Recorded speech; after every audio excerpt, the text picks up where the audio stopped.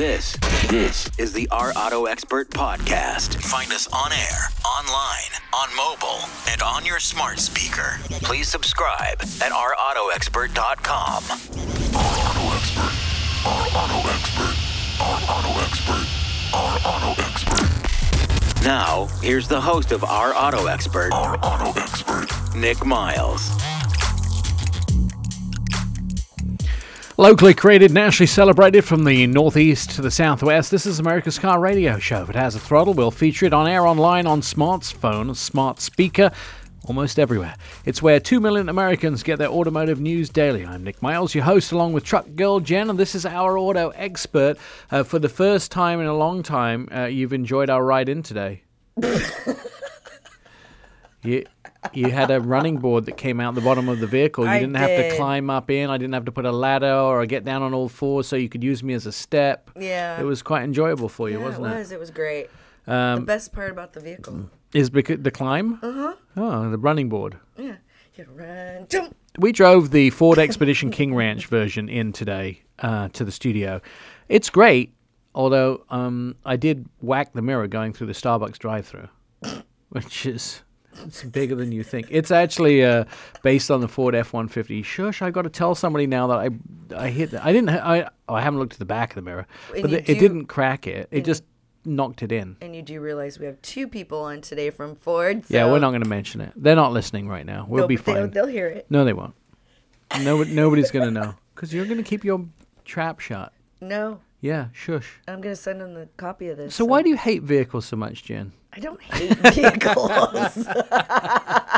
You're so cute. The King Ranch, Jen asked me if there was a snake as part of the logo. No, it's actually a bull with horns, and I know you could mistake that for a snake, Jen, but only you. No one else in the studio would mistake that for a snake. It looked like a snake. It's a bull with two horns. It didn't look like a bull. Thanks for coming to work today, yeah, Jen. I know, right? So I Very like it. rustic. Well, it's a ranch. I know. It's King Ranch That's what edition. I said. It's very cowboyish. Yeah, King Ranch edition. Yeah. Imagine that. Tan leather, buckles, seat pockets, just saddle I material. lived in Wyoming for 6 months. That's where that vehicle belongs.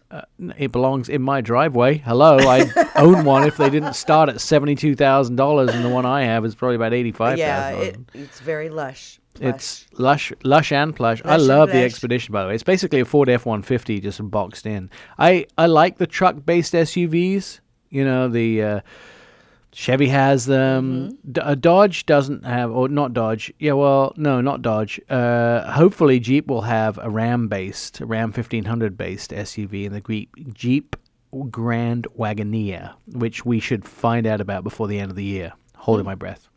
There you go.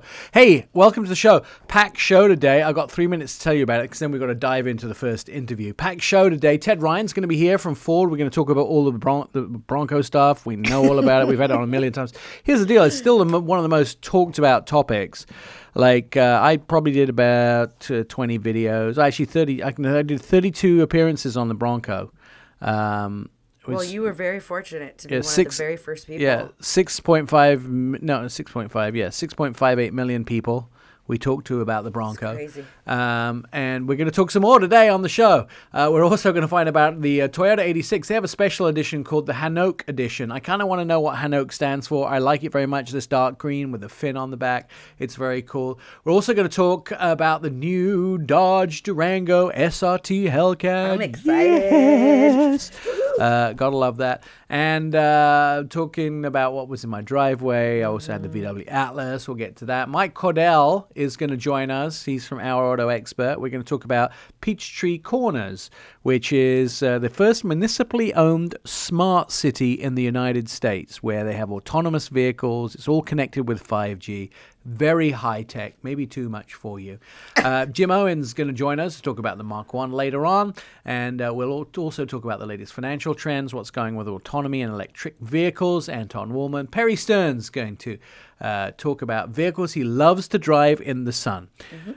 Should on or off, I'm not sure. But we'll find out all about that in today's show. All right, Ted's on the phone. We want to talk more Bronco stuff. Yes. This, of course, has dominated the news cycle for the last couple of weeks. Even though everybody else is trying to weasel in there with their introductions, it's probably the most anticipated introduction in the United States. It had millions and millions and millions and millions and millions of viewers. And it's based, of course, which is Ted's specialty, on the 1966 original Bronco. Very good looking. So first of all, Ted, has the Bronco been received as expected from everybody at Ford?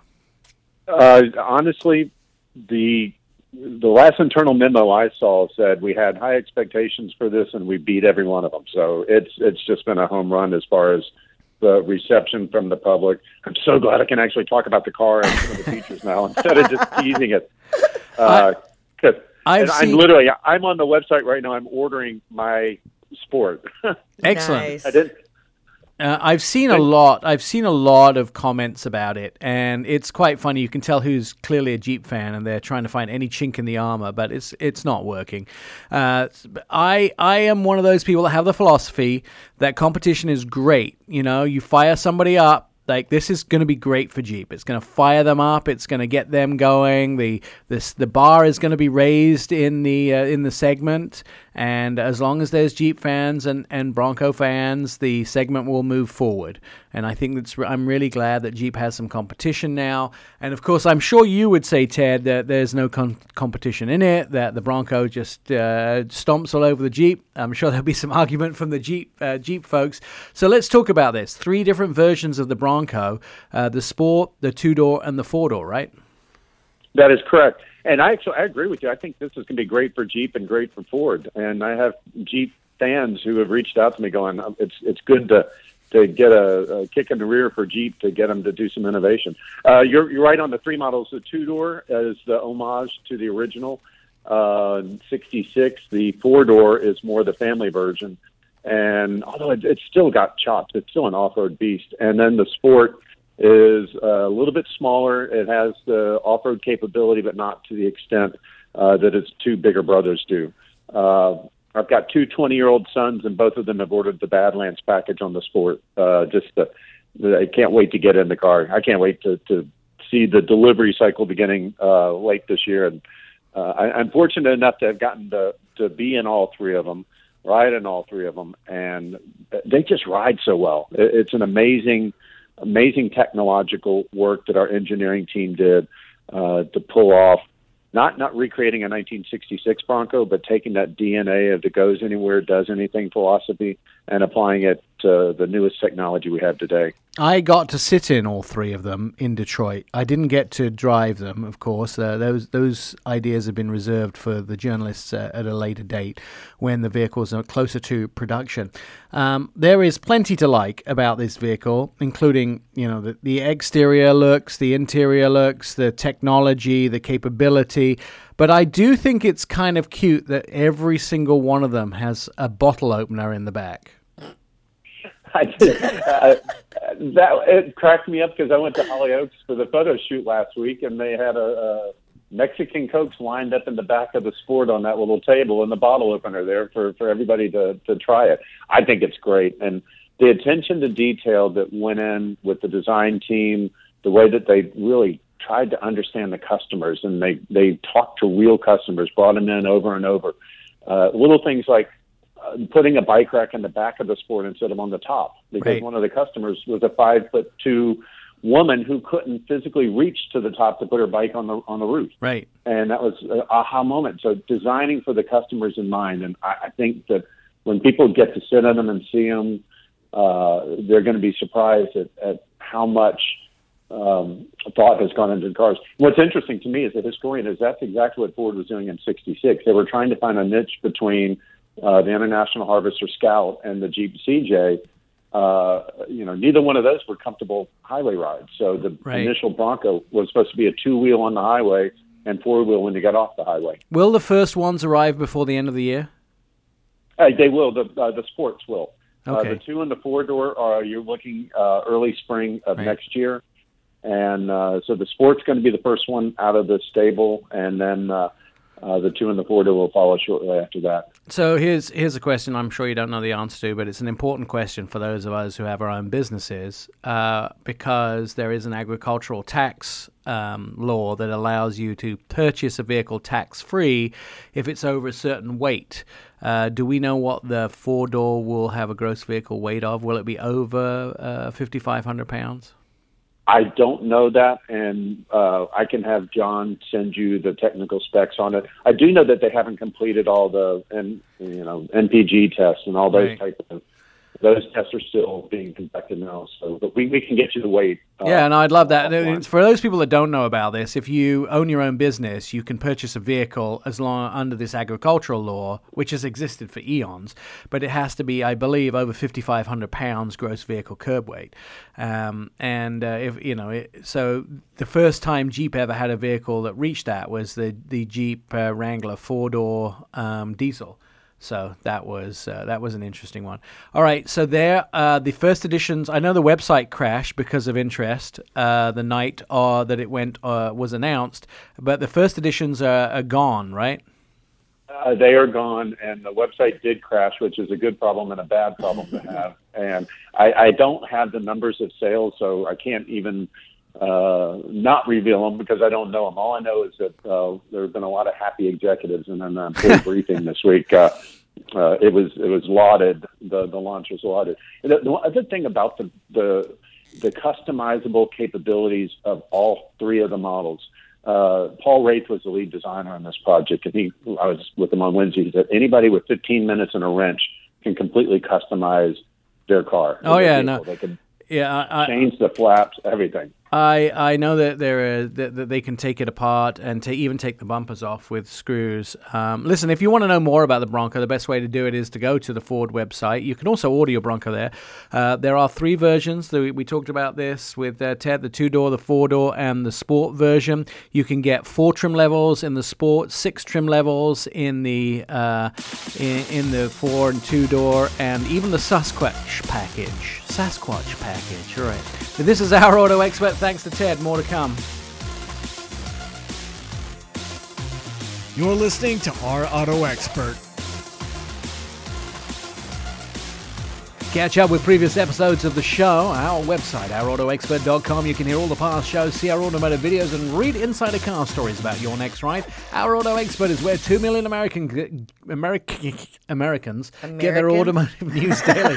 I'm sorry. I'm having trouble with words today. Words are my enemy today. I have to thank Jordan an awful lot because I'm really, really bad with pronunciations. When I worked for the BBC, I used to have to we get someone with a Polish last name. I used to have to call the World Service Office, and I would send them an email with the name of the person, and they would call me and tell me how to pronounce it. Jordan knows how terrible I am, and he asks every guest how to pronounce their last. Now you're seeing I've removed the fourth wall, and you're seeing what the show what really happens behind the scenes. But that means that Tim Anik, I'm pronouncing his last name correctly. He is an analyst for small passenger cars. Hey Tim, thanks for joining us. I hope I got it right. It's Anik, right? You did get it right. Yeah, thanks for asking. I oftentimes people do mispronounce it. Thank you for not having a really complicated Polish last name, by the way, which is really nice. Because that's the other side of the family. Right, I would completely butcher it, and everybody would hate me afterwards. I mean, some people have told me that how did you get that out of that? So I'm glad. Let's talk a little bit about this 86 Hanoch, because this is the 86, of course, originally a Scion FRS. I was there at the launch of this. It was done in Las Vegas. I was super excited. It's kind of your answer to the Mazda Miata, but in so much of a different way and so much of a Japanese sports car, Z kind of car racing format. And you guys came up with the original car with Scion. As Scion folded into the Toyota brand, it became the 86, which is the original name for the vehicle, right? 86 is kind of like your old race cars. That's exactly right. So the heritage of this model traces back to the AE86, which is a Corolla variant from the late 1980s. And we actually in this model we get the name from the bore and the stroke. So the bore and the stroke are both 86 millimeters. Okay. Oh, that's all right. cool. That's highly technical now. It hurts my head thinking about love that. So the 86 is what the FRS became. Great little sports car, entry-level, two-seater from Toyota. And now what you guys have done is you came up with a special edition. So I have been many times to Japan with Toyota. I have been to the Tokyo Auto Show for the last 2 seasons that it happened as a guest of Toyota, and seen some incredible stuff. Got to drive some incredible stuff that you're working on for the future that I can't talk about. But I have never come across the name Hanoch. So tell me the history behind this, and then let's talk about the car a little bit. Yeah, absolutely. And Nick, I fear you may have jinxed yourself at the beginning because it is actually pronounced Hakone. And the Hakone edition is really our homage to the drivers who take the long way home. That's the short answer. I would say the longer answer is that, of course, at Toyota, we're a bunch of car enthusiasts. Akio Toyoda, our president, made that promise, no more boring cars. And this is the embodiment of that sentiment. So the 86 of the model is all about wakudoki, which is roughly translated to heart-pumping excitement. All right. And this car prioritizes that driving experience. There's some more to the story. So okay. I will get back to Hakone if you'll give me some liberty. So as a huge car guy myself, I can tell you that the 86 is awesome to drive. It's so much fun. It's really engaging and dynamic and really well balanced. And when you think about the heritage of wakudoki at Toyota, so much of that has to do with the mountainous landscape of Japan, right? Which, as you mentioned, has given birth to some incredible roads, really, really fun country to drive in. And because the 86 is for drivers who take the long way home, we wanted to pay homage to one of our favorite roads that helped kind of shape us and our identity as a car company. And you talked about the AE86. And the AE86, as you may or may not know, has a real kind of pop culture legacy that originates from Initial D, which is an anime and manga about drifting. And, part of drifting has origins in these really windy mountain roads. So the road that we wanted to pay homage to is the Hakone Turnpike, which is kind of just 2 hours southwest of Tokyo. And it's this incredible tollway that kind of winds its way up to the top of the mountain.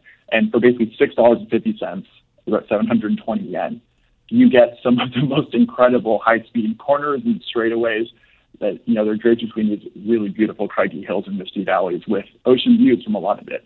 And so the gorgeous temperamental green that you see on the car is really meant to be evocative of the foliage on the Hakone Turnpike and the driving experience that it offers. And, of course, I was butchering it, pronouncing it how I thought it was pronounced, so Hakone. Let's talk about the vehicle because it comes with some upgrades from the regular 86, right? Yeah, exactly. So, as I mentioned, it comes with that exclusive Hakone green paint. It comes with unique 17-inch bronze finished alloy wheels. But then inside, we've also done a lot of upgrades. So, of course, we have standard sport front bucket seats that are heated, but this particular model has a unique interior color combination, which is tan leather bolsters with black Alcantara inserts. So typically we use Grand Lux as kind of a suede-like material, but this is Alcantara. We also have leather trimmed steering wheel. We have a black and tan contrast stitch throughout. You also get premium carpeted trunk mat with tan contrast stitching, tan key glove, and folio cover. You also get the 86 logo embossed in tan on the passenger side dashboard. And then, of course, all model year 20 Toyota 86s come with a 7-inch standard head unit that's new that brings Apple CarPlay and Android Auto. It is a wonderful drive, and it's an incredibly good looking vehicle. That green paint is absolutely outstanding. In fact, I've been trying. I need to repaint a car, and so I've been trying to match it, which is kind of cool. And then lastly, tell us the starting price and availability. Yeah, absolutely. So we made about 1,000 for the United States market. I will say if you like it and you're hoping to get one, I would head to a dealership right now. I would turn off the radio and head straight to the dealership. We are running out of stock. It's been incredibly well received by both the press and our customers. Starting price for the manual transmission vehicle is $29,870, and then for the automatic transmission, it's $30,590. Awesome. So automatic, obviously, a little bit more expensive. Absolutely fantastic. And by the way, you don't have to turn off the radio to drive to a dealership. You can keep it on in the car. That's what we recommend. Hey, Tim, thanks for spending some time with us. The vehicle available right now, and we have a video of it coming up on our website. So keep checking back at Our Auto Expert. Stand by. More great stuff on the show to come. You won't believe what we have. You're listening to the Our Auto Expert podcast. This is Our Auto Expert radio show on Facebook, Twitter, and Instagram. You can start a conversation with us, ask questions, just direct messages at Our Auto Expert. This is where 2 million Americans get their automotive news daily. And, of course, you can see our TV segments all over the United States. All right, so let me just tell you, there was great excitement in my household when Dodge announced 3 different vehicles recently. And Paul Till is joining us to talk about the Dodge Durango. The Durango, Paul, gets a brand new exterior design, and it gets stupid horsepower. We'll talk about that in a second. But you've updated the exterior. Hellish horsepower. Yes, hellish horsepower. Yeah. Thanks, Nick. Thanks for having me on the show. Yeah, we did some great exterior updates to the Durango. We put some new fascia, some new LED headlamps across the full lineup, LED fog lamps across the lineup, and really what we did was really upgrade the interior. We made it really driver-centric, kind of Challenger-inspired. Everything's kind of tilted towards the driver's side, and it's a beautiful upgrade on the inside. And, of course, you already mentioned it's the engine. With Dodge, it's always about the engines. Right. So I love the Durango. I'm a Durango fan through and through. If you gave me a Jeep Grand Cherokee and a Durango, I'd always choose the Durango. I love it much more. 3 rows, and the entertainment in the second row is great. I've had one on a 6-term loan before, which I drove and absolutely loved when they first came out. When you guys first came out with the Citadel version of the vehicle, and I was texting to and from Tim Kaniskas when you did the unveil of this vehicle. Why did it take so long to put the Hellcat engine, giving it this 710 horsepower? Because this is what everyone was begging for. This and the Pacifica is what everyone was begging for on day one. Sometimes it's good to have fans that are begging for the content. So I think we had a nice upgrade to the Durango in 2018 when we made the SRT 392. That was a huge splash for us, and we like to slowly, add the content and build the excitement and make sure our fan base is rapturous and ready for the next major event. So a top speed of 180 miles an hour, 0 to 60 miles an hour in 3.5 seconds. Question is, apart from putting the Hellcat engine under the hood, what did you have to do to make sure this vehicle could withstand so much speed and power? There's definitely some major upgrades inside the vehicle. They upgraded a lot of the suspension to make sure the vehicle was ready to go. But really, it's a lot of testing, right? They take this car out west, they go and they trailer stuff, they go to the truck, they go to the drag strip. So it's gone through its paces, and as you said, 3.5 0 to 60, 11.5 NHRA certified quarter mile. And the real kicker for me is it tows 8,700 pounds. Right. This is the only car in the world that's gonna do that. Yeah, and actually, even though you upgraded the interior quite dramatically, it still has that touch, look, and feel of the Durango on the inside. I can see that the center console is moved more towards the driver, but you also get a faster, more efficient, and simpler to use software now with your infotainment system. Yeah, so this is going to be the first integration of the Uconnect 5 system with a 10.1-inch radio. That system takes everything that's great about the Uconnect system, the simplicity, and kind of ports it over into this newer screen. It's going to be 5 times faster. You're going to have wireless Apple CarPlay, wireless Android Auto. We put in a wireless charging pad as well. So it's really going to be great for the driver. And as you mentioned, it's all tilted and cantilevered towards the driver. There's a 7-degree tilt from that screen towards the driver's side, all biased, really to kind of hammer home that Dodge feel in the interior. We hear that it has an incredible new exhaust system, but I've never heard it. So how does it sound? So amazingly, I was able to get a car this week. So I drove the Durango SRT Hellcat for about 3 days, and the exhaust is amazing. One of the big things that we did with it was we put the biggest ever X-pipe into this car, so the 10-inch X-pipe connecting the 2 parallel pipes from the cold end of the exhaust, really to balance out that tone coming out the 4-inch exhaust tips. And it is great, especially when you turn it on early in the morning in the garage. and the whole house rumbles. Yeah, no, I like to do that with my neighbors, especially when it has something that you've had on Dodge products for a long time, which is the automatic start. I like to do it. I like to park it at the end of the driveway and start it first thing in the morning and see if I can make my neighbor's windows shake. That's every time I have a Hellcat. I like to do that. So this vehicle, when does it go on sale? When can we buy it? How much is it going to be? So we're going to start producing this in early January. So orders will probably start being rolled up in, I would say, November timeframe. Pricing will be announced closer to the actual start of production date. But there's a lot of data points out there, and I think everything I've seen online, people are zeroing in pretty close on the price. Does it get some of the things that were in other Hellcats, like launch control and things like that? Yes, you'll have launch control, you'll have the drive modes, you'll have the performance pages, and the biggest thing is you'll have the red key. The red and the black key. So you can decide who gets to drive it crazy and who gets to drive it on. So the black will do 500 horsepower and the red will do 710, right?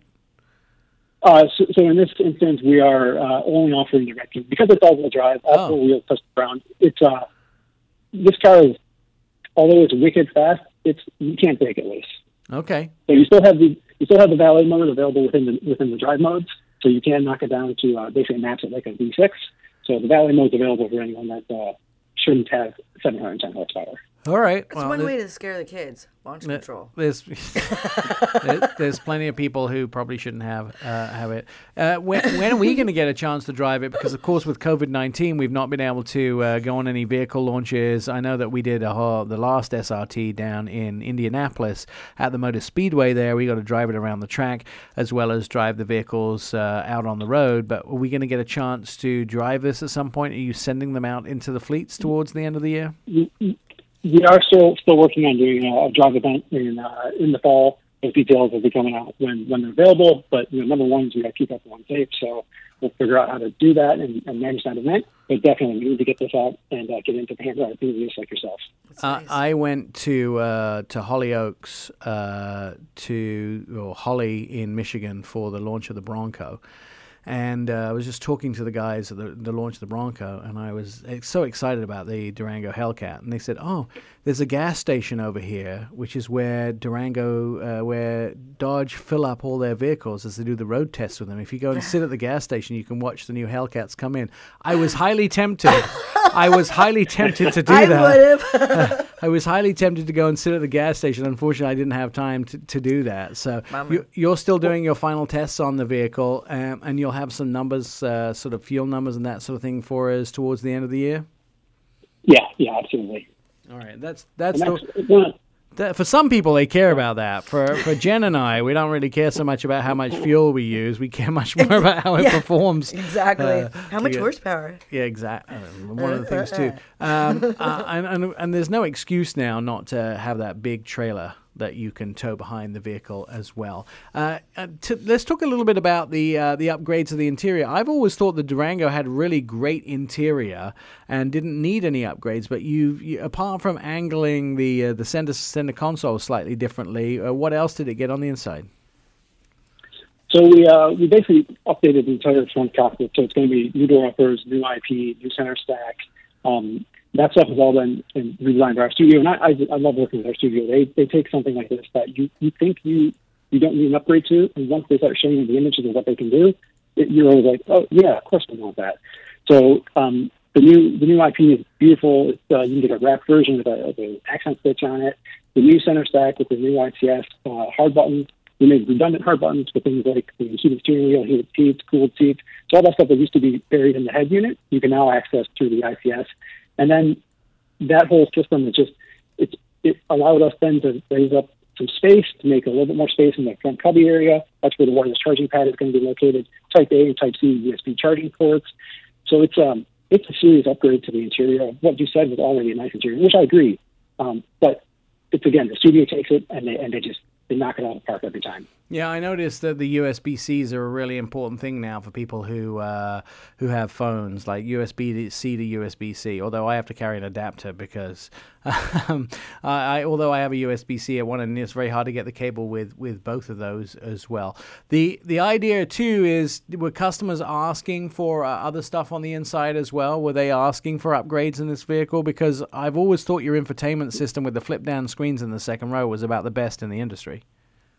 Yeah, and you're still going to have those. That second row entertainment system is still going to be available in this car with a 9-inch Blu-ray DVD player, and also HDMI ports and RCA ports. So the interesting thing about the interior was, when we survey our customers, people don't buy the car for the interior, but they don't reject the car for the interior either. So we really thought it was a great opportunity to take something that was pretty good and give it an upgrade. So we obviously did this up on the exterior because that's the number one purchase reason for Durangos is exterior styling. And the interior was where we thought we had an opportunity to really engage with our customers and drive home the Dodge-centric theme that we already have on the exterior of the car. All right. Final thing, let's talk a little bit about the sort of price we're going to pay. So where does the vehicle start? And if I fully load it, how high can I get it? Or can I fully load it? Can I put lots of extras on it? Yes, you can definitely add extras on your SRT Hellcat. So pricing will be announced closer to the production date. But there's a lot of goodies you can add. So you can, if you want, you can complete your third row and get rid of some weight. You can add 3 seasons of Pirelli P0 tires on there. You can have the trailer package, and we have all kinds of stuff for anyone that's willing to buy an SRT Hellcat. Are the stripes optional, or do they come? Does it come with stripes on the hood? Because I see the photographs of the ones that I've seen have stripes already. Yeah, so the stripes are optional. We have 5 different colors. We do a gunmetal, a flame red, a blue, silver, and then late last year we launched a red line stripe, which is going to be a fat black stripe with a red line tracer, which is going to be exclusive to the SRT 392 and the SRT Hellcat. All right.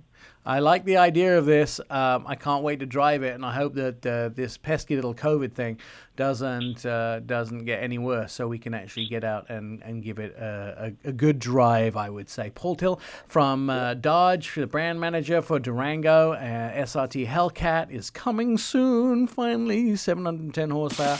All right, stand by. We're going to talk about some of the vehicles. It's going to be a lot less thrilling, by the way. Some of the vehicles that we've been driving this week, and tell you whether we think they're good buys or not. All that coming up. Our Auto Expert. You're listening to Our Auto Expert. You know, your smart speaker can be your radio. Just say, hey Google, hey Alexa, or hey Siri, Our Auto Expert radio show. Play it. But that's not me. Oh. I'm your Google Assistant. Oh, what apparently. Can I do for you? Oh, yeah. I did that yesterday and peed off their Google Assistant because upset them immensely. Google does not like to be called Siri, just to let you know. And then ask them to play the latest episode of Our Auto Expert. You get hours of endless fun that awaits you. I'm Nick Miles. This is Our Auto Expert radio show where 2 million Americans get their automotive news daily. I think it's absolutely amazing how America has bounced back with car sales from COVID. I was expecting to see it much worse, but it's not as bad as it has been. In fact, as a country, we're only about between 8 and 4% down from pre-COVID predictions, and I thought it would still be 50% down. So people are out there back buying cars. I mean, when you stop people buying cars for a couple of months, they don't get back to, it's hard. Yes, it is, but I'm also wondering if that kicker check of $600 helped some people. I think it did. You know, one of the problems is that we're having is inventory. Mm-hmm. So a lot of these companies did not produce. It's interesting to watch companies who produce vehicles outside the United States, and those vehicles are still coming in because those factories are back up and running. But the companies who do produce in the United States are playing catch up. And we just talked to some local dealers, and they're having trouble with inventory. They've got a lot of cars that they sell occasionally and not a lot of the big sellers.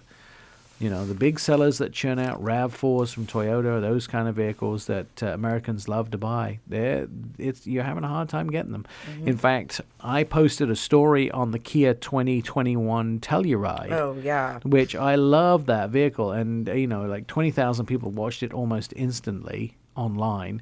And now they're saying that some people are saying, hey, I've had mine on order for 7 months. 7 months they've been waiting for vehicles, and that's made in Georgia.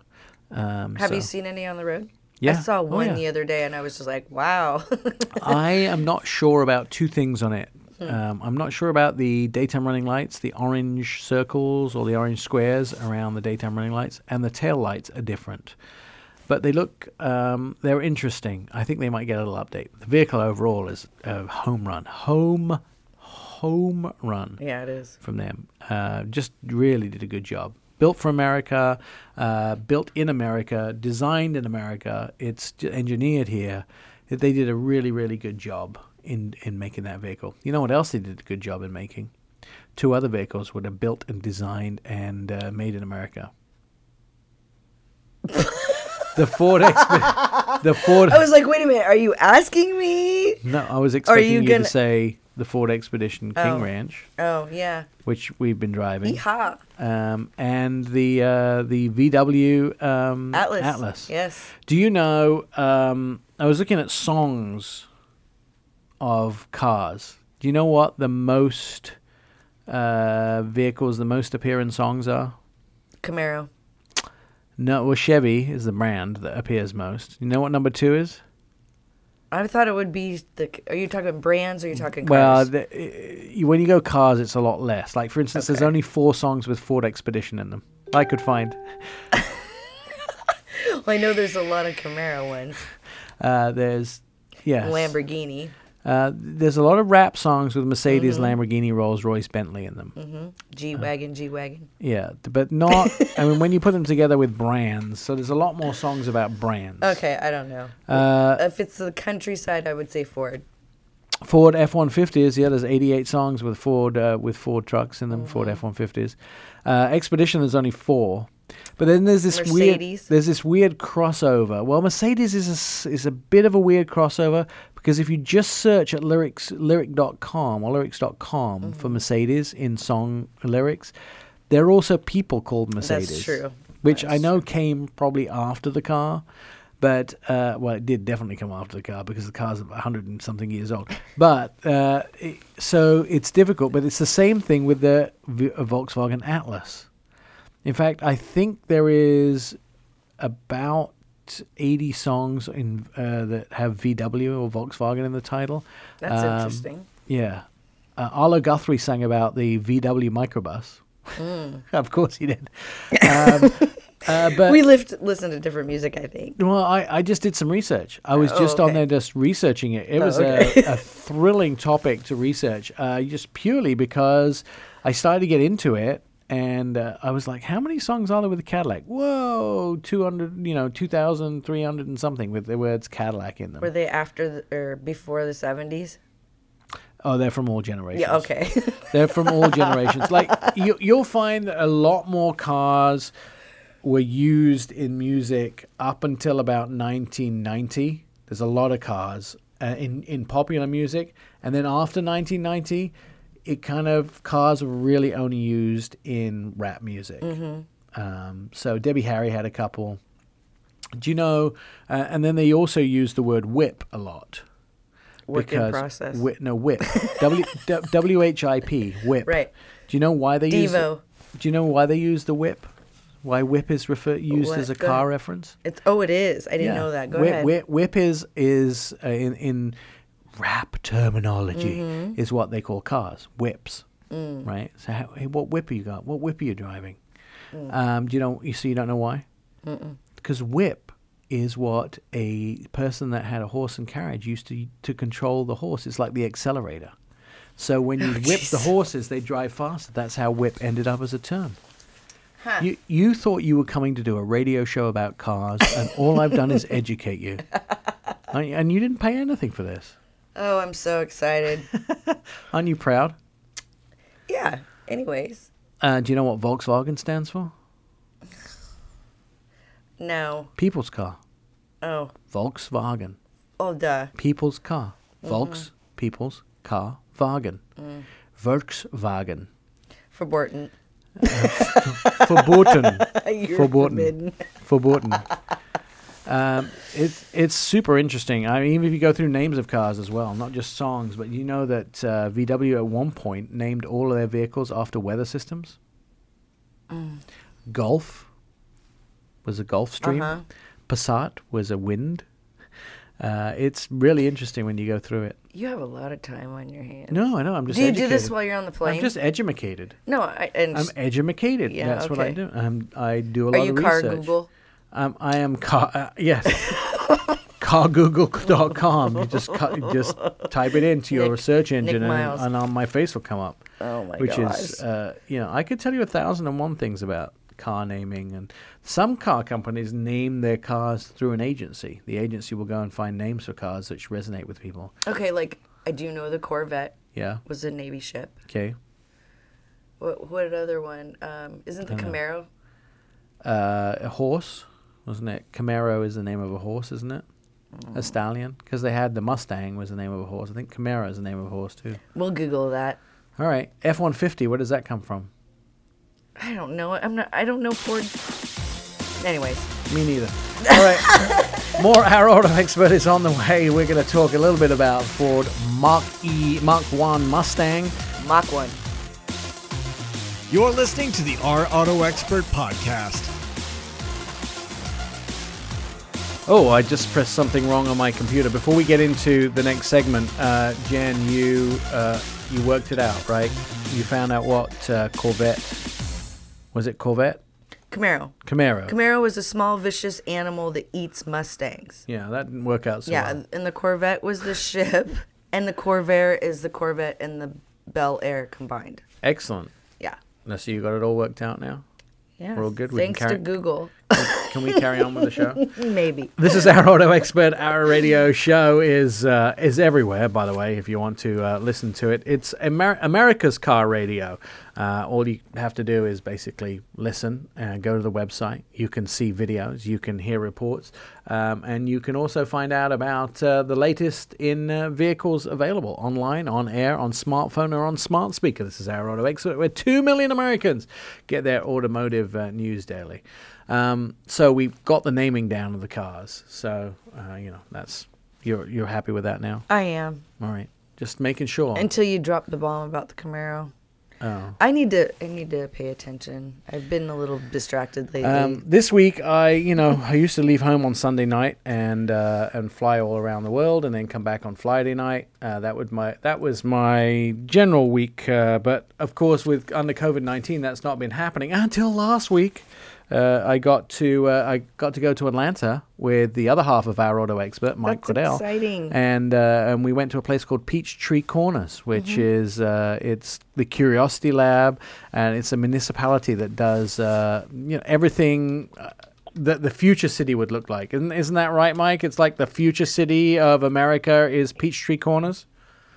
See, here's the problem: is you guys have me listen for 3 minutes before I get on air with you. And I want to talk about the Camaro and Mustang. Let me just be perfectly clear, Jen. Mustangs kick Camaros' butt. No, day. no, Mike, no. I've it's driven never a both. question. Ew, I've driven both. And Anyways, I do have to say I'm kind of disappointed with the later model Camaro, and no, I just don't like the Mustang. I feel very. I can't say it because we've got somebody coming just on air talking about the Mustang sales next. Sales numbers. That's I all love I have to the say. 1970 Mach 1 Mustang. How about that? Sales numbers. That's all I have to say. Okay. Anyways, yes. There back are to fixes Peachtree. for that problem that you have. There are fixes. There are prescriptions that will help you deal with your lack of affinity for modern day Mustangs. But you're right, Nick. The Curiosity Lab, we were there last week, and we're talking about a government, municipality-based smart city. And I think the question everybody asks is, what is that, right? So a smart city is where they take all the modern forms of technology and they integrate them in to essentially the grid, whether it's the power grid, and in this case, we were there as auto experts talking about how vehicles connect to the grid. So you're right. We've been on the road for months and months and months. Then it stopped, and now we are back to back with Bronco and the Curiosity Lab, all within 2 weeks. It was fun. I would say there was a lot about that trip that was fun, especially hanging out with you because we don't get to spend enough time together. We used to spend. We used to see each other. I know. Like Why are you giggling, Jen? I don't why are you giggling? She's angry. I'm not angry. I think it's funny. Her psychologist says she has pent-up feelings. So so I will tell you this: there are better places to be than Georgia in the summer. That's all I have to say. It Right? is hot, yes. It is hot. Well, you live in Tennessee. It's hot in Tennessee, right? It's hot. Yeah. Let's just say it's hot everywhere right now. I feel like some cheese that was left out on the side, and I'm weeping. It's very. What is wrong with you guys today? Bronco, or Camaro, Mustang, and bad cheese. Don't you want to talk about cars? Welcome to our life. Welcome to our life. I know. One of the things they had at the Curiosity Lab, I mean, they have this 5G network with Sprint and now T-Mobile that wires the whole city together. They have autonomous vehicles. But the other cool thing is they have this scooter that is like a ride-hailing scooter, right? Yeah, so they've partnered with a variety of different companies like Bosch, Sprint, T-Mobile, Delta.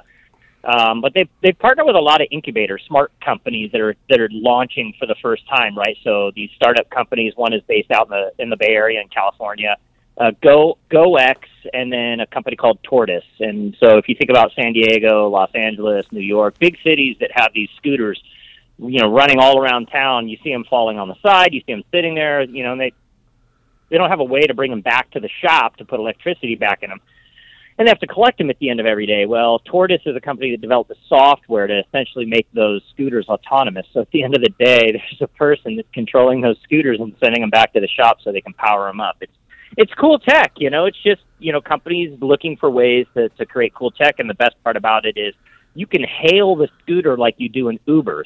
So through an app on your phone, you hit a button, and here comes this scooter. So if you're in downtown San Diego and you want to go down to the Gaslamp District, you hit the button, the scooter shows up, and you take it downtown. When you're done with it, you just leave it. How long will it be until these things are fully autonomous and they will deliver your food? That's what I want to know.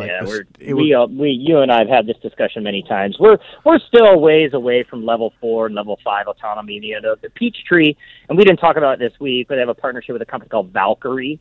And Valkyrie does autonomous drones. So when they did their launch, they actually had this drone fly in autonomously and drop a UPS box off right there in the middle of the press conference so that people could, see how the drones work.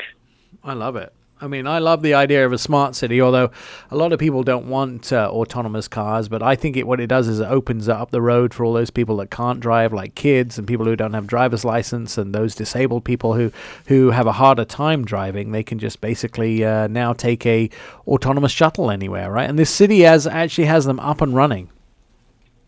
There's pros and cons, right? You and I are purists. We love to drive. It's going to be very hard to get me to simply sit without getting behind a wheel, hitting the accelerator pedal and steering. But with that said, if you live in Los Angeles and you are stuck commuting from the Inland Empire, which is like Riverside County, into downtown LA, there would be nothing better than a series of autonomous vehicles that, were able to read the grid, read each other, communicate to one another, and you could simply sit there and sleep, work, do whatever it is that pleases you. And it would help streamline traffic flow as well. So we're getting there. It's going to take time. Now, while we were at Peachtree Corners, we also got to talk about a bunch of vehicles. We've had Dodge on today talking about some of their new vehicles, but there was a new F-150, a new Lexus, a new Rogue. So the F-150 gets an upgrade with the first hybrid powertrain. 700 miles with a hybrid powertrain, combined MPG, level 2 autonomy in a truck. When you add those two combinations together, you really are seeing the advancements in truck technology. Obviously, trucks and SUVs have been kind of the gold standard in the auto industry the past few years. That's what everybody wants to buy. Sedans are they're not fading away. There's definitely a place for sedans like the Lexus IS, which is an incredible car. But the F-150 has got so many cool features in it, a power inverter that Ford says will light up and power your home. It's got this cool flip-down table on the inside, and then of course the reclining chairs that fold all the way back like a bed. Construction workers on site, they want to take a break, they can. I also love the idea that Ford say they have an inboard generator that will power 28 refrigerators. I'm not sure how many refrigerators you can get in the back, but I don't think it's 28. They can fit them in the back of a Camaro. Or on the roof or on the hood. I've had 75 wine bottles in the back of the Camaro. Does that help? You have, Jen. I bet you have. About time we get to that part. Yeah. New Nissan Rogue. Yeah, you know what? So that's one of Nissan's best-selling vehicles. This next year, Nissan will launch 5 new vehicles, including the new 400Z, which is something I'm really looking forward to. But if you look at the Rogue, you know, it's such a great vehicle. It's not a full-size SUV. It's not an entry-level SUV. It's just the perfect size for a lot of families that are growing and want to be able to have a lot of different things inside their vehicle. Of course, you get all the technology as well, Nissan Safety Shield. There's, you know, just great technology, lane departure warning, adaptive cruise control, front crash avoidance for pedestrian detection, the things that people want in a car. You get with the Rogue. And it's comfortable. It's very comfortable. Oh, I forgot that part. Yeah, comfortable. One of my favorite vehicles that I'm glad is back, but I actually get it delivered on Monday just for 2 days, get to try it, is the new Toyota Venza. So they're back with the Venza. Yeah, the Venza is really cool, and it is back. It's a crossover utility vehicle, and, you know, for those listening in, a crossover is simply a kind of an SUV-looking vehicle that's based on an actual sedan or car platform. The Venza is cool. You know, they're going for a stylish Q with this, and the interior, as Jem was saying a minute ago, it'll have a little bit more refinement, sophistication, luxury on the inside. So it is always doing great things, and of course you'll get, you know, all of their arsenal of technologies inside that vehicle from a safety standpoint. The amazing thing I noticed was it's not going to come in a gas-only version. It's only going to be a hybrid. They're only offering it as a hybrid, so you won't have a gas option for it. It'll be purely a hybrid vehicle. And that's, again, you know, automakers are really working to get more into that category of vehicles that have better miles per gallon, so MPG, more sustainability, electric, hybrid. These are technologies that automakers are really working to achieve, especially the vehicle like the F-150. Yeah, no, there are some good vehicles now. It's probably you're a few hours ahead of us in Nashville. You are on the lake enjoying the sun with family today? I am not going to lie to you guys. I'm literally sitting in the middle of a lake on a boat. I'm not going to lie. I'm literally sitting on a boat in the middle of Old Hickory Lake as a jet ski goes by. That I have to tell you that by the way, I just sent you on Facebook a new jet ski thing that I think you should buy. They're $80 and it's like a jet boogie board type thing. It's amazing. Next week I'm going to come on and tell you about the motorcycle I just bought. Oh, you did? You bought the Ducati? I did. I bought a Ducati Multistrada, and it took me 3 days to tell my wife, Jen. I was afraid. I would be afraid, too. I didn't know how to tell her.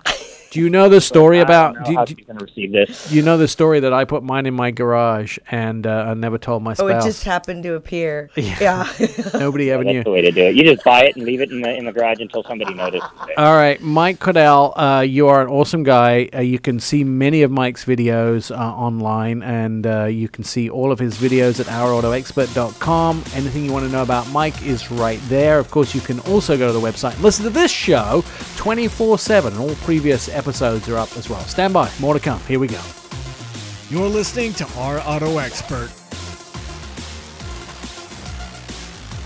Catch up with previous episodes of the show. Our website, ourautoexpert.com. You can hear all the past shows, see automotive videos, and read insider car stories about your next ride. Our Auto Expert is where 2 million Americans get their automotive news every single day. I'm Nick Miles with Truck Girl Jen.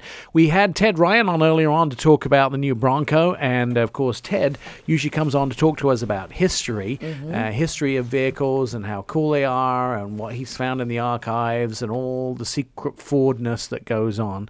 You thought we were done with Ford today. We are not. We got more Ford in our back pocket. We have the opportunity to talk to Jim Owens, the Mustang marketing director. Jim, by the way, Ted says hello, and I'm sure you guys know each other. So Mustang is got some absolutely winning attributes to it. It's getting more and more. The Mach-E's are starting to be marketed right now, but the Mach 1 Mustang came out about the same time as the Bronco originally. Strangely enough, fast forward from the 60s to the 2020s, there we go again. A new Mach 1 is coming out. So when can we expect to see this, Jim, arriving in dealerships? Well, Nick, Jennifer, thanks for having me. And, you know, a lot of people sit there and say that I have the coolest job at Ford, and I would suggest to you that Ted does. Right. I mean, the way he can go through and dig through the archives, I mean, you can get lost in there, and Ted and his crew are phenomenal.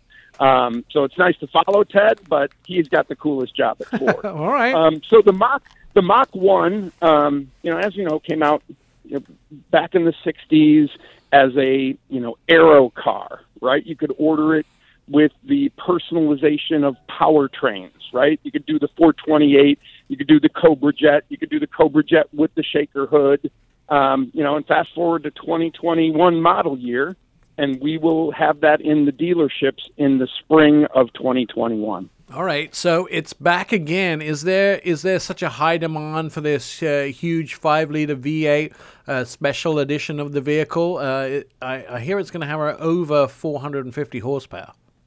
Yeah, it's actually going to be 480 and 425 foot-pounds of torque. Nice. It is the 87-millimeter throttle body from the Shelby GT350, so it's going to be breathing cold air through there to develop high-revving, pinnacle performance, both straight line and road course, and the pinnacle of the 5-liter that we've done. And I've been on these cars. I've been lucky and worked for Carroll Shelby for a while, but I've done performance stuff since '99. 4 generations basically of Mustangs I've worked on from the Fox bodies forward, and this will be the pinnacle performing 5-liter that we've done. Pull you from the seat of your pants. Like you're going to step off at the accelerator pedal, and it pulls you right center from the seat of your pants and puts a huge smile on your face. That I can't tell you how much that's exactly what I look for in a car, because I love that feeling of just the initial acceleration and the G-forces in a car. There's so many modern cars today, especially in German engineering, where they make it so you can't feel the G-force, even though the car is doing the numbers and the horsepower and the performance that we see on paper. But if you can't feel it, what's the point? Yeah. Or hear it. Right. Yeah, or hear it, Jennifer. You're absolutely right. And, this has 4.5-inch exhaust pipes on it. Whoa. So a dual exhaust, quad tips, 4.5-inch pipes with a unique rear valence. So I don't know if you've had the chance to hear the 2020 Shelby GT500, that 760 horsepower fire-breathing monster. This one will have its unique exhaust note that is deep, burbling, and guttural, but that when you step on it, it begins to make you feel like you are going fast, even if you're standing still at a red light revving it. I love that, and almost the shakiness of the car when it's just idling. The 70s. I don't know if you guys remember, we did the Boss 302 track key. Oh yeah, back in the day, the 1213, right? And the track key was programmable rolling loping idle, like you had a high lift duration cam. Right. And there's 2 types of people on the planet as far as I'm concerned. You pull up to the stoplight with that rolling loping idle, and you have somebody sitting next to you in the car. They always say one of 2 things. Hey, dude, there's something wrong with your car. And you know that they're not. Or, thumbs up that they love it and give you they want to hear it rev. But that shaking in that engine, and we don't have the shaker hood in this car, and there's a reason for it. And I know a lot of Mach 1 lovers wanted it. Like I said, it was an option on an option back in the 60s. It was a $62 dealer option on top of the 428 Cobra Jet engine. And a lot of them didn't want it, but what we wanted to do was to produce the power in the vehicle, and where we have the cold air intake, if we put the shaker hood on it, it wouldn't have been functional. Oh, right. And this car is about aero functionality, as well as, now we're going to put in both the 10R automatic, so it'll be the first time we have the automatic in our performance packages. Nice. And the Tremec 3160 from the GT350 will be the manual transmission. There you go. All right. That car is, I can't wait till you folks can drive it. I'm a big fan of automatics because I don't like my leg getting sore while we're in traffic. Jen's a big, and by the way, I can drive, Jen, an automatic faster than you can drive a manual. Let's try it. Yeah, anytime you want. We'll have to get both versions. The new 10-speed is probably going to jump all over your manual. We'll see. Yeah, we'll see. And I race. Well, I can you've race. seen like the dual clutch, like the 7-speed dual clutch, like we've had in the Ford GT, right? We have the drag box in that. On the Shelby GT500, we've got a Tremec 7-speed dual clutch. Now, those dual clutches, if you want to build the fastest performing vehicle, it is better than the automatic, the standard automatic, right? Because it does not have your torque converter. And it has the manual aspect where you're engaging both the gear that you're coming out of at the same time you're engaging the gear you're going into, so that, you blink your eyes, 80 milliseconds, that thing will shift. But there are some people, though, like Jennifer's saying, who really love the third pedal. I'm challenging Jen though. We're gonna have to get one of these side by side and manual automatic. See who can get faster 0 to 60 times out of it. We know some people that can let us in the track too. Just saying. I'm just saying. All right. Can't wait, Jim, until this comes out. If you want to find out more, of course, you can always go to Ford's website. They have everything there, including the Bronco, including the Mach-E, and now the Mark I Mustang, which is exciting because I remember driving Mark I 10, 15 years ago because it was exciting to me. Stand by. Anton Wallman's going to be here. We're going to be talking about the ID.3, new Volkswagen electric vehicle, and you'll be surprised at what's happening with the consumers in this vehicle. Coming up. You're listening to the Our Auto Expert podcast. This is Our Auto Expert radio show on Facebook, Twitter, and Instagram. You can start a conversation with us. A car question can be asked anytime. Just direct messages at ourautoexpert.com or on one of those social media platforms. It's where 2 million Americans get their automotive news daily. Anton Wallman joins us on the phone. He's an independent analyst and investor. You can read a majority of his stuff at Seeking Alpha or The Street. So, Anton, let's kick off this week talking about VW's ID.3. Yeah, so this is a Volkswagen's long-anticipated pure electric platform for the more budget-minded buyers, unlike the people that have been buying for the last year or so the Audi e-tron and Porsche Taycan. This platform is going to underpin a variety of Volkswagen, Seat, and Skoda models in Europe, as well as the lower-end Audi models going forward. And this platform, they started making it last November, believe it or not. They made about 30,000 units of it by January or February of this year, but they couldn't deliver the cars because the software had some issues that they have not been willing to admit or specify what those issues were. So what has happened this week is that Volkswagen actually had a media drive in Europe, from what I can understand are only consisting of European journalists. And typically automakers don't do that on such a broad scale unless they're within about 2 or so months of actually delivering the car. So maybe, just maybe, this means that we have now seen the last delay. Remember, they were going to start delivering these cars by January of this year. And so at the end of the day, they'll have been at least 8 or 8.5 months late in getting this stuff done. I know that initially that we were going to see a lot of cars delivered maybe a year or 6 months ahead of where they're now going to be delivered. They're not the only ones. Everybody seems to be on a delay, don't they?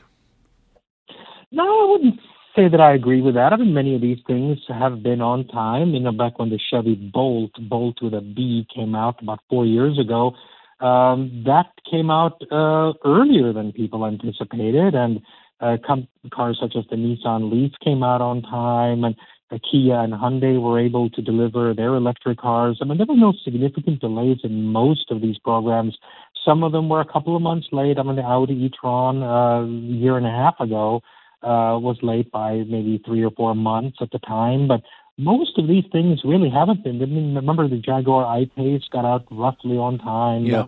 Mercedes EQC in Europe roughly on time. But this particular platform has caused VW some tremendous problems and delays, but hopefully we may be seeing the very last of the tail end of those delays at this point. I was thinking more of this week, my friend who had put money down on a Rivian was expecting it to arrive this fall. Yeah, well, these new companies, of course, that have no experience, some might say no credibility in delivering anything on time ever.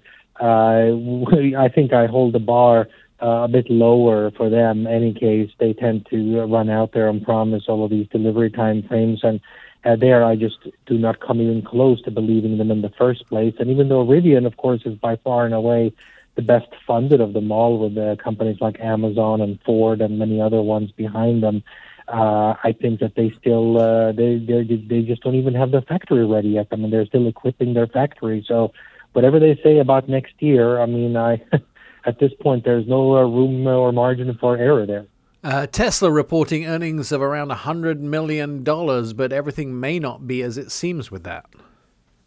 No, just like with the last many quarters, indeed years, as they reported here for the fourth quarter in a row, a tiny profit, but an amount that was much larger than that consisted of these emissions credits that they get from other automakers paying them because their governments forced them to from around the world. And most recently, Fiat Chrysler has been the biggest contributor, as far as we know, to Tesla for paying these things, and that pertains to Fiat Chrysler's failure to meet the CO2 emissions laws in Europe. So Tesla got something like $428 million this quarter. So yes, they made a profit of $100 million, but well over 100% of that number comes from these payments. So Tesla still does not make money selling the actual cars. You know, they get money from these de facto government subsidies. Yeah, and unfortunately, it's going to be a difficult thing for them going forward because they make a lot of promises that they struggle to keep. They're also promising their cars will be self-driving by the end of the year. Yeah, and this is, for those who keep score on these things, this is not a new promise from Tesla. They promised this first in October of 2016, then again in 2017, 2018, 2019. Remember the 1 million robotaxis by the end of the year that they said in April 22nd of 2019. None of these promises have come true, of course, by any stretch of the imagination. I mean, these cars, you still have to, have your hands on the wheels and eyes on the road. The cars do not stop for stationary objects. That's why they rear end anything that stands still, whether it's a truck or a ambulance or a police vehicle, at the slightest ability to do so. They're not even close, and they're still promising full self-driving by the end of the year. I mean, full self-driving, in English, what that means, self-driving is self, meaning the car is by itself. No person in the car. The car drives itself, just like any other human being, on all roads, in all temperatures, all conditions. I think most people in the industry understand that this will never happen to the existing cars that are out there. They're simply not equipped to handle that. And certainly not by the end of this year or next year or probably within the decade. But Elon Musk has a way of promising completely unrealistic things at this point. Tesla announced their move to, I think it's Austin, Texas. They were going to build not necessarily move, they were going to build a factory in Austin, Texas, which is going to build a Cybertruck and other vehicles. Is this good or bad news for Texas and good or bad news for California? Well, it's certainly good news for Texas. And you may remember 90 days ago, back at the end of April, when the company reported this first quarter, he said that the company was going to move its headquarters, not just build a new factory in Texas, but they were actually going to move all future vehicle development programs and the company's headquarters to Texas. So this is it. So they're not, at this point, closing down their California factory, but I think we can all see where the stars are starting to align here. They've got their factory up and running in China. The first half of it is producing cars to the tune of about 150,000 cars on an annualized basis, and they're doubling the size of that factory so that they can theoretically produce 300,000 cars per year by early next year. And then they're building this factory in Texas, which I don't think they specifically specified how many they can make there, but the sky's the limit. It's a huge lot that they have access to, and they start construction on that pretty much right now. So when these factories are built, why would you need to build anything in California? Certainly the company would be having zero incentive to expand the capacity inside California at that point, but will they actually shut it down, and how soon? Well, that's to be seen, but I think that they're certainly leaving themselves the option, if California does not become more business-friendly, to say, hey, we have a new factory in China, we have a new factory in Texas, and they're starting construction on the factory in just outside of Berlin. So between those other factories, they could certainly, at some point within the next 3 years, say adios to California if they should so desire. BMW were early adopters, I think, of hydrogen. They had a lot of test vehicles in Germany, 7 Series that ran just on hydrogen alone. Of course, the infrastructure is one of the main problems with hydrogen in the United States. It only tends to be in Southern California and some areas around San Francisco, although those expansion of hydrogen stations is a plan and hopefully will be executed for those people that want to use that. Ultimately, BMW now saying that they are going to have their next generation of the X5 or the iNext. It's going to arrive in several years from now, but they're going to take another run at hydrogen. Is this a good idea? I think it's a decent idea to give this a shot. Basically, what came a little bit as a surprise, what they call the iNext is really the all-electric version of a future X5 that they will start manufacturing before the end of 2021. And really what they're saying is that they're going to make a hydrogen fuel cell version of that one and deliver that at some point in the coming years after that. And hydrogen, especially among the German automakers, had largely fallen out of favor with respect to regular passenger cars, not heavy trucks, but just passenger cars and SUVs and the like. But now BMW coming out and saying this really marks a little bit of a shift from the de-emphasis that we have seen here on hydrogen fuel cell cars by many automakers, in particular the German ones, over the last handful of years. So this was an interesting announcement that therefore piqued my interest a little bit. Daimler said that in their earnings call recently that hydrogen was also on the table for them. That's right. So Daimler, of course, reported their more or less catastrophic second quarter earnings. And as part of that, their head of buses and trucks made the statement that absolutely the company was going to be increasingly committed to hydrogen fuel cell vehicles, but only, of course, for trucks and buses. And when I say trucks, I mean the large trucks, like the large commercial, the very largest commercial trucks. So they had always been doing a lot of research in this regard. They had a couple of test fleets out over the last 15 years.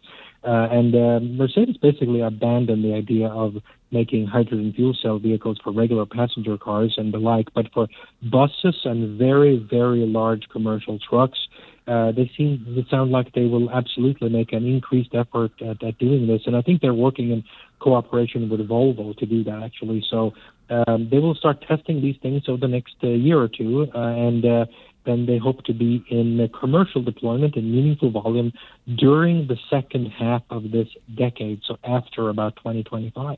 All right, Anton Wallman, he's an independent analyst and investor. If you want to read some of Anton's stuff, and he has some very interesting stories, I love that one of the things that you do, Anton, is bullet point everything in your stories up front so you get the facts, and of course that's sort of a teaser and appetizer to the rest of the story. You can read those 5 or 6 facts and then get into the story and find out exactly how he arrived at those analyzations. He is an independent analyst and investor. The majority of his stuff is at The Street and Seeking Alpha, a man who knows an awful lot and can remember dates like nobody else, but knows an awful lot about the auto industry. Go read his stuff. More Our Auto Expert on the way. You're listening to Our Auto Expert. All right, your smart speaker can be your radio. Just say, hey Google, or hey Alexa, or hey Siri, play Our Auto Expert radio show, and all the previous episodes of the show and the podcast are available. Hours of endless fun for you and the whole family. I'm Nick Miles. This is Our Auto Expert radio show where 2 million Americans get their automotive news daily. Joining us on the phone is the written contributor to Our Auto Expert, Perry Stern. Writes some very riveting articles, but Perry is taking his top off for summer. So what have we discovered with your top off, Perry? Oh, it's so much more comfortable this way. You write the articles about the best convertible sports cars every year. So for 2020, what has caught your eye? I mean, I just read it, and I think it's super interesting. And I'm going to ask you something, and I'm sure I know the answer. But first of all, let's start off with what caught your eye in general. Well, it's the time of year when you want to go out and enjoy the weather, but with the way things are right now, you can't really go out and enjoy the weather with lots of people. So what could be more fun than just getting behind the wheel of a sports car and escaping from everybody? And so it's and there's so much fun in all of these cars, and they range quite a bit. I mean, of course, there's the Miata, which is one of my favorites as an owner of an older one. And it's, if you ever get a chance to drive it, it's just like a little go-kart. I mean, right. It just puts a smile on your face as soon as you drive it. And then they range all the way up to, something like a Lamborghini Aventador SVJ, which is going to set you back, close to $600,000. If you can find one. If you can find one, which, right. I wish I had that problem. Yes. Yes. I was going to spend $600,000, but I can't find one. Man, this is a great list. I know, I hate that. Here's my thing. And I know you're obviously a Miata fan. I think, do you have a hardtop or you have a convertible? I have the convertible. Okay. I'm actually a fan of the Fiat 124. And I know everybody goes, wah, wah, wah, wah. Oh, it's fun to drive. I like the Fiat 20. It's made in the same factory in Hiroshima, in Japan. But I just like the styling and the interior better. I would say the Miata engine's probably better. But how do you feel about the 124? Are you solidly in Miata camp? No, it's interesting that, you know, having driven the two cars back to back, they are quite different. Where the Miata feels quicker, it feels almost more lighter and agile. The Fiat actually feels faster, if that makes sense. It's got more power. It will keep going. Styling wise, it's a toss up. I mean, they're so different that I think I could go with either one. The interesting thing is that the interior is all Mazda, which is unfortunate because Mazda has one of the worst infotainment systems there are. So well, and FCA actually has one of the best ones. It's too bad they didn't go the other way. In front of the driver, everything is the same, but the seats and the carpeting and the sort of center console is slightly different. And I like the Lusso. I like the plushness of the Fiat, because obviously it's Italian. They work very hard on the seats. They're tanned leather colors. I think that's one of the things that I'm not sure about Mazda. And we have a few Mazdas in our garages. The Mazdas tend to be fairly pedestrian on the inside. They're black, usually. In fact, I can't think of a Mazda I have seen that isn't black on the inside. I'm sure they have them. But with Fiat, you get two-tone color combinations and a little more thought. And I spend most of my time on the inside of a car seat. So, when I'm in a car. So I kind of like a little more plush seating for my big behind. And I'm in agreement with you on that. I mean, it's, the Miata, and that's a good point. The Miata is great to drive. As a daily driver, I would probably lean towards the Fiat. Right. Yeah. But, because I like a nicer interior, and you're right. That's a big, part of it. You're not on twisty roads all day. If you were, I'd want the Miata. For people more realistic too, you have the Mini Cooper convertible here. I have a Mini John Cooper Works Countryman, and I don't drive it very often. I mean, it sits in the driveway most of the time.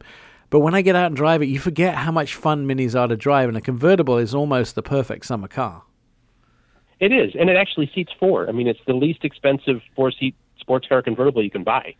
And one of the things, I don't know if you'd noticed, I did a little calculation just for fun to see how much each horse costs for the horsepower.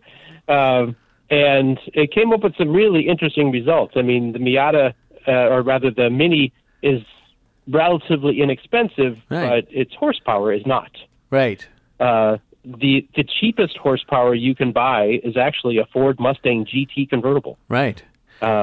It's under $100 per horse. Yeah, and that's Dodge money right there. I mean, Dodges tend to tout the fact that they're under $100 per horsepower. Right, which, if horsepower is what it's all about, the interesting thing is that the top 4 or 5 are all domestic. Yeah. Fords and Chevrolets. Merc. And so it's, if you're looking for a good deal, that's, on power anyway, that's the way to go. The Corvette is 134. Yeah. That's pretty good. I mean, it's interesting now because that's all I can look at. Now you mentioned it. That's all I can look at is the price per horsepower. My eye goes to that automatically when I scroll up and down your list on our Auto Expert. Let's look at the other end. You mentioned the Lamborghini, but it's not. There are some fairly reasonable vehicles as well for some. They don't have to cost $600,000. I mean, you can get stuff under $70,000. That's just a pretty incredible performer. Well, yeah, I mean, you've got Corvette, which you just mentioned. I mean, Corvette convertible is, starts at 66, and, that gets you almost 500 horsepower and, a scream of the vehicle. And then you've also got the updated Jaguar F-Type, which, all new for 2021 with much sleeker headlights. It's a nice evolution of that car, and the F-Type has always been one of my favorites. It's just gorgeous. I was very excited about one car that we've driven together, Aston Martins in Germany, but I see here it's $439.17 a horsepower. Yeah, once you get into the Aston Martin Ferrari territory, that horsepower is you're paying for a lot of nice styling as well. I think. Yeah. Well, I mean, they are super nice, but I think I have chest pain. Did you go down to the Aventador? Well, yeah, but we know that the supercars are going to be ridiculous. Well, right. $745. Yeah, the Aventador is extreme in just about everything, including price per horsepower. Yeah. All right. Perry, the article's up on Our Auto Expert, right? It is, absolutely. And how many of these cars have you actually driven? It's funny you asked that because I was looking through, and I think at least about half of them. Obviously, as you get towards the top ones, I think the top vehicles on this list, the highest one I've driven is the McLaren, the 720 Spider. Mine's the Super Leggera. That's I think the highest. So you're a step above mine. No, I don't know. That would be a toss-up. Hey, mine's the Huracan. Huracan. Yeah, Huracan convertible. That's also a great one. Perry Stern from Our Auto Expert. You can also read a lot of his stuff on MSN Autos. He is a great contributor to the site. He's very, very cool, and the cars he talks about are definitely out of my budget. Most of them. Maybe the bottom 5 are in my budget. Our Auto Expert, of course, there is a website. You can read Perry's article about taking his top off for summer, and also all of our videos are there. This radio show is there, and pictures of Jen are there, riding a scooter up and down my driveway. You can read all of that. We'll see you next week. You've been listening to Our Auto Expert with Nick Miles. Find all the show episodes at ourautoexpert.com. Please follow us on all social media, Twitter, Facebook, and Instagram at Our Auto Expert, and message us for a quick and witty response.